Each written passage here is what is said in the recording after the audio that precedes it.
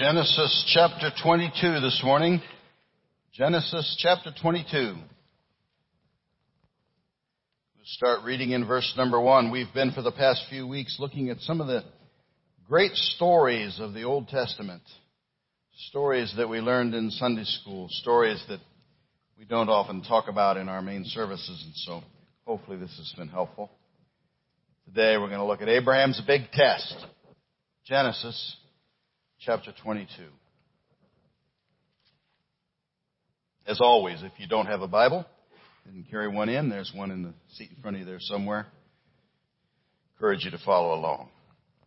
Genesis 22, verse 1. Now it came to pass after these things that God tested Abraham and said to him, Abraham. And he said, Here I am.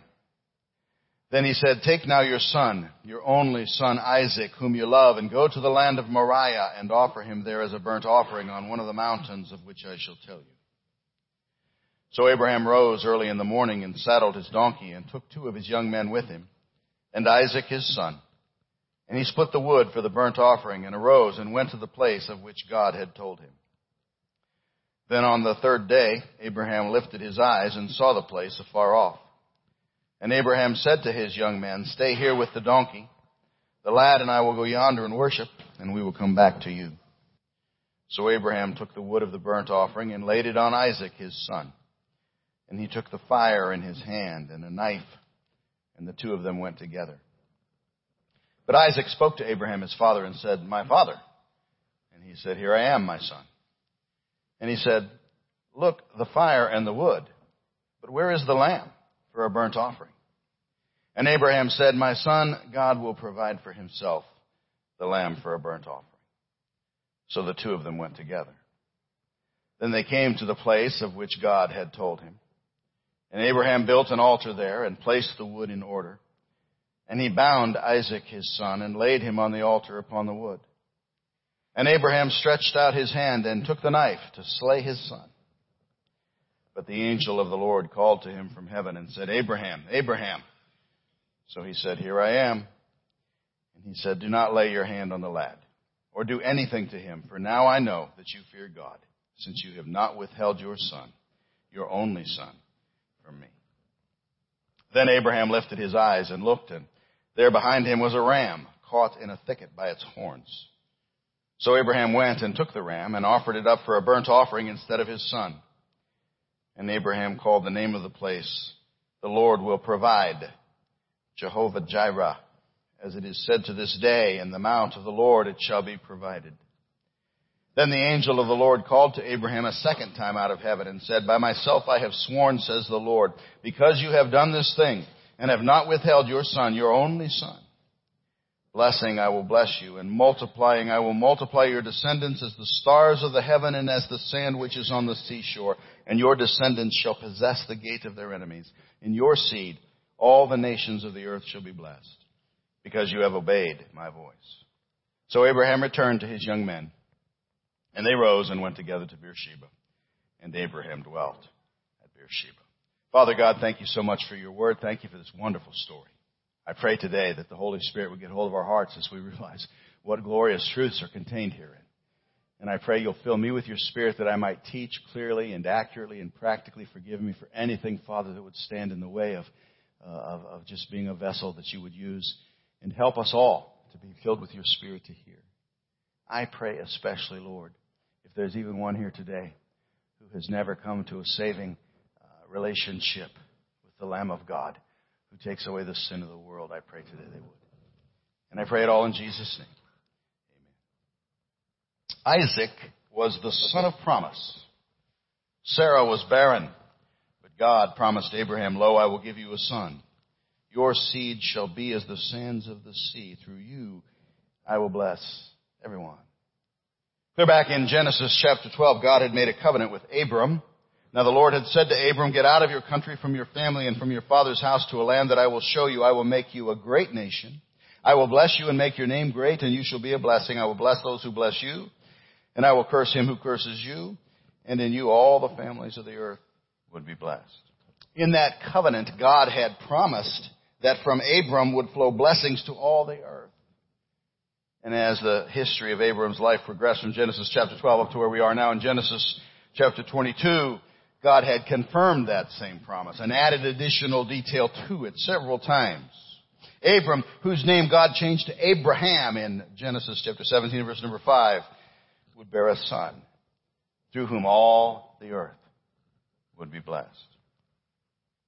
Now, Abraham was far from a perfect man. If we study his life, we find that to be true. He sinned, just as you and I sin. And that's a truth that's made clear throughout his history, but he also believed. He believed God's promise, even though sometimes it was seemingly ridiculous. He believed when he was promised that he would engender a son at the ridiculous age of 100 or so, and his wife equally old. He believed when a long period of time, many years elapsed between the making of the promise and the fulfillment of it. He believed. And in Isaac, he saw the results of that belief, the fulfillment of God's promise. When he looked at Isaac, he saw the one through whom all the world would be blessed. Isaac was the son of promise. But now, God commanded Abraham to sacrifice Isaac. And let's be clear, we all understand what that means, right? When we say that God commanded him to sacrifice Isaac, that means he commanded him to kill him, to take his life, offer him as a living sacrifice. Then God spoke to Abraham, "Take thy son Isaac, go into the mountains above, there on the altar of sacrifice lay him, and give me the child of thy love." Now verse number 1 tells us that this was God testing Abraham. God tested him. Abraham had been tested many times before, but surely this was his greatest test. And it came after this wonderful blessing, this blessing from God, Isaac's promised birth being fulfilled. And now he had God saying to him to give back this greatest gift that he had given to him. "Give it back to me," God said. It was a test designed to prove Abraham's faith. Of course, if it was to be a real test, it had to be something hard. It had to be something seemingly incomprehensible. It had to be something that everything in Abraham's heart and mind would want to resist. And this test was that, all that and more. God tested Abraham. And we ought to see in that, just that, if we don't go any further than that very first verse, we ought to see right there a reminder that tests and trials are part of the Christian life. We ought not to be surprised by them. We ought to actually expect them. And I've noticed, and probably others have noticed as well, that the closer one seems to get to God, the older one seems to get in the faith, the harder sometimes seem the tests. James said, "My brethren, count it all joy when you fall into various trials, tests." I'm reminded of a quote I wrote down somewhere. I don't remember where I first saw this, but it said, "God doesn't give the hardest battles to his toughest soldiers. He creates the toughest soldiers through life's hardest battles." And so if you are a believer in the Lord Jesus Christ, you will undoubtedly experience testing. Abraham did. God tested Abraham. And as we progress through the story, it becomes clear God didn't do this because he meant harm to Abraham. God didn't do this because he meant harm to Isaac. In the end, neither were harmed. Both were wonderfully blessed by what took place. But nonetheless, God tested him. And I would suggest that God tested him in two primary ways. First of all, he said, "Sacrifice your son whom you love." Your son whom you love. We don't have to say a whole lot about that, do we? Any of us who would no doubt have balked at the thought of sacrificing our child. Normal parents love their children. It's a love unlike any other. Most parents would far rather give their own life for their children than to see any harm befall them. And even if we had no word from God on the matter here, we would naturally assume that Abraham loved Isaac, and so that part of it would be a tremendous test to him. But we actually do have a word from God on the matter, don't we? God knew Abraham loved Isaac, and so he said in verse number 2, "Take now your son, your only son Isaac, whom you love. I know you love him. I want you to sacrifice him to me." Some of you have probably lost children. I recall the grief that my wife and I felt when she lost a baby many, many years ago, my first wife, Beth. Never even seen that child, and yet it was a time of grief. I recall the agony that we both experienced when we thought we had lost Josh to cancer. Those who have had similar experiences would no doubt agree. That's a test, a terrible test that some of us have to go through. But the test that Abraham threw wasn't only about that. It wasn't only about the love for his son. Actually, I think it was something much, much, much more that made this test so difficult. He said, sacrifice your son, through whom the promise is to come. Let me quote from one of my favorite commentators. He says this. He says, the problem was not merely that Abraham loved Isaac. That was true enough. What was even more important was that God had promised that all future blessings, including the blessings of salvation, were to come through Isaac. God had told Abraham that Isaac was to live and marry and have a family, and that from that family there would come one who would be the deliverer. Now God says that Isaac is to be sacrificed. And for the first time in all Abraham's experience with God, he is confronted by a conflict between God's command and God's promise. Earlier, Abraham had been tested as to whether he would believe that God could do the seemingly impossible task of giving Abraham and Sarah a son. That was a test, but it was not as hard as this one.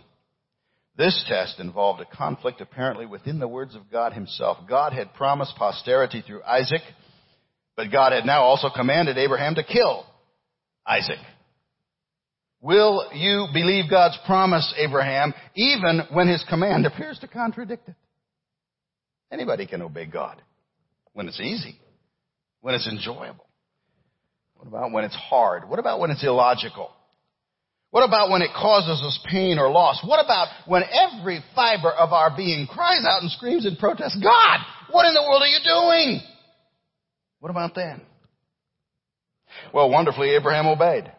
Upon the mountain to the place of the sacrifice, slowly they walked hand in hand to lay on the altar the promise of Israel, obeying God's command.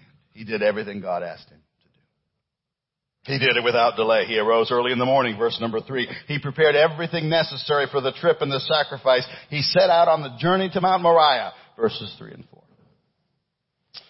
Now, we won't spend a lot of time on it, but that Mount Moriah is a very significant place in Scripture. I have stood upon it. I think you've been upon it. Can't remember if we got you up there or not.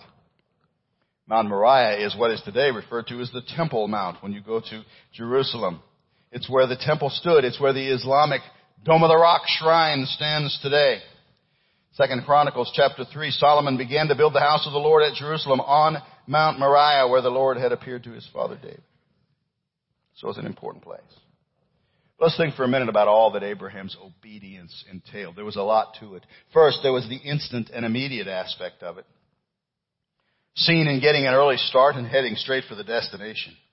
But there was more than that. I mean, once that preparatory activity was over and he was underway with Isaac, the two young men who he asked to accompany him walking along, he would have had time. Significant time. 3 days, the Bible says. 3 days, verse number 4. It was about 50 miles from where he started. 3 days to think about it, to mull it over in his mind. 3 days traversing some very arduous terrain that could have convinced him to turn back. 3 days looking at watching his son, noticing everything about him that he loved, thinking of all the things he might accomplish in life if he would only live. 3 days when he could have stopped, he could have turned around, he could have changed his mind, but he didn't. Powered through all that, and in obedience, he made it to the destination, verse number 9. And there's another aspect to his obedience which is interesting, and it goes back to something we said earlier. You see, in order for him to obey God's command, he had to come to some understanding of how God's promise and God's command could be reconciled.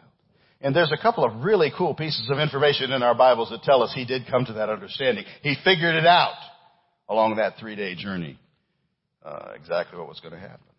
Genesis chapter 22, verse number 5. Abraham said to his young men, stay here with the donkey. The lad and I will go yonder and worship, and we will come back to you. We will come back to you. We. You ought to circle that little pronoun in your Bible. We will come back to you. It's a glorious thought. And we know exactly what he meant by it because the writer to the Hebrews tells us in Hebrews chapter 11, verse 17, verse 17, by faith, Abraham, when he was tested, offered up Isaac. And he who had received the promises offered up his only begotten son, of whom it was said, in Isaac your seed shall be called, concluding that God was able to raise him up even from the dead, from which he also received him, in a figurative sense.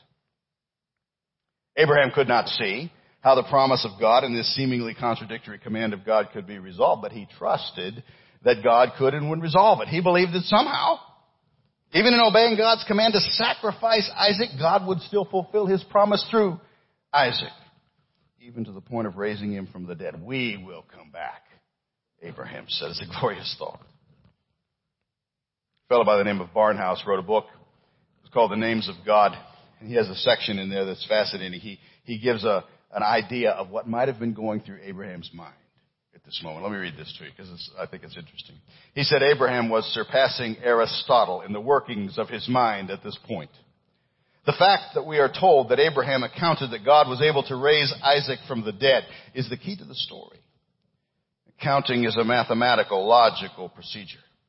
As Abraham and Isaac had walked for 3 days through country growing more and more desolate, and at the slow, measured pace of the burdened mule, his mind went around and around the matter. And he ultimately came to the calm conclusion that he was going to see a miracle. The method of his thought was as follows. God is not a liar. He cannot be mistaken. He told me beyond question that I should have a son, and there he walks before me. God has said that this son would be the one through whom he would fulfill all of his promises. Therefore the son must live, or God would be found false. And yet God commands that this son be put to death. Here, humanly speaking, is contradiction. But there is no contradiction in God. That is the foundation fact. There is power in God. There is wisdom in God. There is majesty and glory in God. But there is no contradiction in God. But what is to be done with God's command to sacrifice my son? Since there is no contradiction in God, there's only one answer that my mind can fathom. God is going to perform a miracle and raise Isaac from the dead. Doubt may say that this is foolish, that there has never been a resurrection in the history of the world, but that doesn't make any difference. A resurrection is compatible with the nature of God, but a contradiction is not compatible with the nature of God. God is life and the author of life. It would be a small matter for the God who created the universe, including the first man, to bring life back into a dead body. So the one clear, logical conclusion is that God is going to raise Isaac from the dead. I don't know if that's how his mind worked, but I think it's a very interesting thought. Warren Wiersbe said faith does not demand explanations. Faith rests on promises. And that's what Abraham did. And that's what Abraham believed. And therefore he obeyed. We ought to mention also that Abraham's obedience was not the only obedience on display here. Isaac's is pretty amazing too. Isaac carried the wood. You see that in verse number 6. The reason Isaac carried the wood was because he was not a chubby little toddler here. He was a young man. And we might remember that Abraham was over 100 years old. This becomes somewhat interesting when we see Isaac laying on the altar, for he certainly could have overpowered his aged father and said, "You've got to be kidding me, right? We walked away all the way up here for this? I'm heading back down." He could have done that. But he went along with Abraham's plan. I like what one man wrote about this. He said, perhaps Isaac had seen his father trust God for provision in the past. Maybe he had even heard these same words from his father's lips many times growing up, "God will provide my son." And he had surely seen God do it. You see, young Isaacs do not come out of nowhere. They come from parents whom they observe obeying the Lord even when it is tough. They come from parents who believe and live as though they believe that the Lord will provide. Abraham was only able to tie Isaac down to the altar because Isaac was willing to be tied down. And why was Isaac willing? Because his father's faith in the God of the impossible had rubbed off on him. He believed what his father said in verse 8, "God will provide for himself the lamb for the burnt offering, my son." And if God chose him to be the lamb, then God knew best. I say to you again, teenagers like that do not come out of nowhere. They do not generally arise out of families that are thoroughly moral, but only marginally Christian. They arise out of families where Christ has come to have first place in everything. End quote. Abraham said, "My son, God will provide for himself the lamb for a burnt offering." So the two of them went together. Verse 8. God will provide. Abraham believed that. He had taught Isaac that. And Isaac believed it too. And later they would witness God's amazing provision, the ram in the thicket. And Abraham would name the place where they were.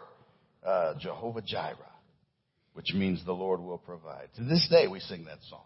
We sing that every once in a while, Jehovah Jireh. That word, Jireh, or Yireh, really, as it's spelled in our Bible, has an even simpler meaning, though, than the Lord will provide.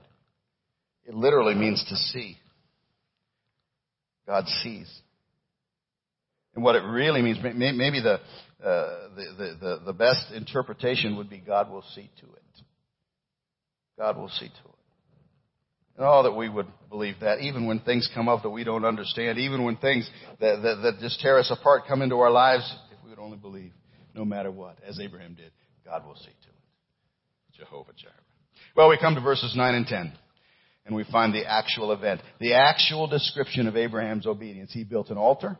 He placed wood on it. He bound Isaac. He laid him on the wood, and he picked up his knife to slay him. That's what it tells us.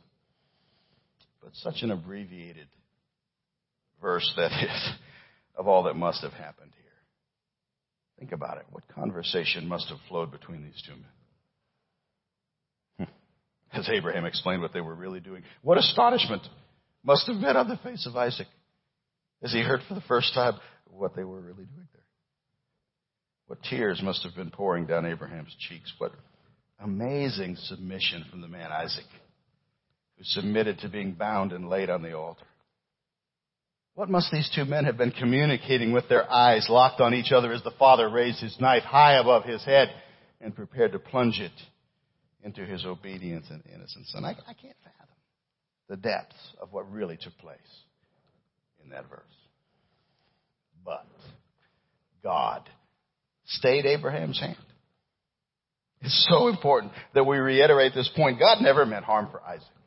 Human sacrifice was never acceptable then or at any time. God never intended that Isaac be slain. All of this was a test of Abraham. And now that Abraham had demonstrated his obedience and faith, the test was over. And God stayed Abraham's hand before he could kill Isaac, verses 11 and 12. I often try to picture that scene in my mind. I can picture it like this. I picture Abraham's fingers curling around that knife, trembling, but very resolutely and determinedly raising that above his head. I can see him locking eyes with Isaac, and then his hand started to come down. And then I can see the angel of the Lord reaching out, grabbing his arm at the very last minute. And of course, I know that's not what the Bible says. I know that the Bible does say there that, what does it say? It says the angel of the Lord called to him from heaven and told him to proceed no further. But I'll bet to Abraham it felt a lot more like my fanciful version. At the very last second, God stopped him. There in the wilderness, lo, a voice thundered. God spoke to his servant again. Take not the life of thine only son Isaac, for God hath provided a lamb. And we come now to the realization that there's not just one, but two wonderful truths that jump at us from this passage. We've spent a whole lot of time learning of Abraham's amazing faith and his amazing obedience. But now we see something even more wonderful in God's provision of a substitute. God provided a lamb. Weary and wandering down through the ages, oppressed and afflicted within, no more the sacrifice given by man could atone for the evil of sin. God sent his only Son, Jesus, Messiah, to die on the altar of man. Once and for all the atonement was made, and God hath provided the lamb. God's provision of a redeemer, of a substitute. We first learned about that back in Genesis chapter 3 and verse number 15. That was its first mention. And now we see it pictured wonderfully in this event in Abraham's life. Isaac had asked in verse number 7, where is the lamb? And yet in another astonishing indication of Abraham's faith, he had answered in verse 8, my son, God will provide for himself the lamb. And finally in verse 13, God provided the lamb. Abraham lifted up his eyes and looked, and there behind him was a ram caught in the thicket by its horns. And so Abraham went and took the ram and offered it up for a burnt offering instead of his son. The ram that God provided was offered instead of Isaac. A substitute lamb was provided. And if you continue reading in the Old Testament, you find that the sacrificial system was all about the fact that there needed to be a substitute sacrifice for the sins of the people. And then in the New Testament, it was revealed that all of this pointed toward the one, true, final, ultimate substitute, who is the Lord Jesus Christ himself. His sacrifice on the cross was final and paid the price for all of our sins. John the Baptist had called him the Lamb of God who takes away the sin of the world in John 1:29. God will provide a lamb, Abraham said. There he is, said John the Baptist, pointing to him. And then God's provided lamb died on the cross of Calvary. And the substitution was complete. And that lamb took away your sin and mine. Boyce says this. He says, here in this story of Abraham and Isaac was proof of how much a mere man would do for love of God. But I am sure you have seen how this incident is also a pageant of how much more God would do as an expression of his love for fallen men and women. Abraham was only asked to sacrifice his son. He did not actually have to do it. And even if he had, there was only a physical death involved. But when the time came for God, the Heavenly Father, to sacrifice his son, it was not a mere physical death. It was a spiritual death, one that achieved redemption for sinners. When God's hand was raised at Calvary, there was no one to call out, stay your hand, do not harm the boy. When God offered up his sacrifice, the hand that was poised above Christ fell. Jesus died. Through that death, God brought life to all who trust in Christ's sacrifice. Hallelujah. All we like sheep have gone astray. We have turned everyone to his own way, and the Lord has laid on him the iniquity of us all. Christ also suffered once for sins, the just for the unjust, that he might bring us to God, being put to death in the flesh, but made alive by the Spirit. He himself bore our sins in his own body on the tree, that we, having died to sins, might live for righteousness. For he made him who knew no sin to be sin for us, that we might become the righteousness of God. I read where during the Civil War, there was a company of irregulars known as bushwhackers. They were arrested by the Union soldiers.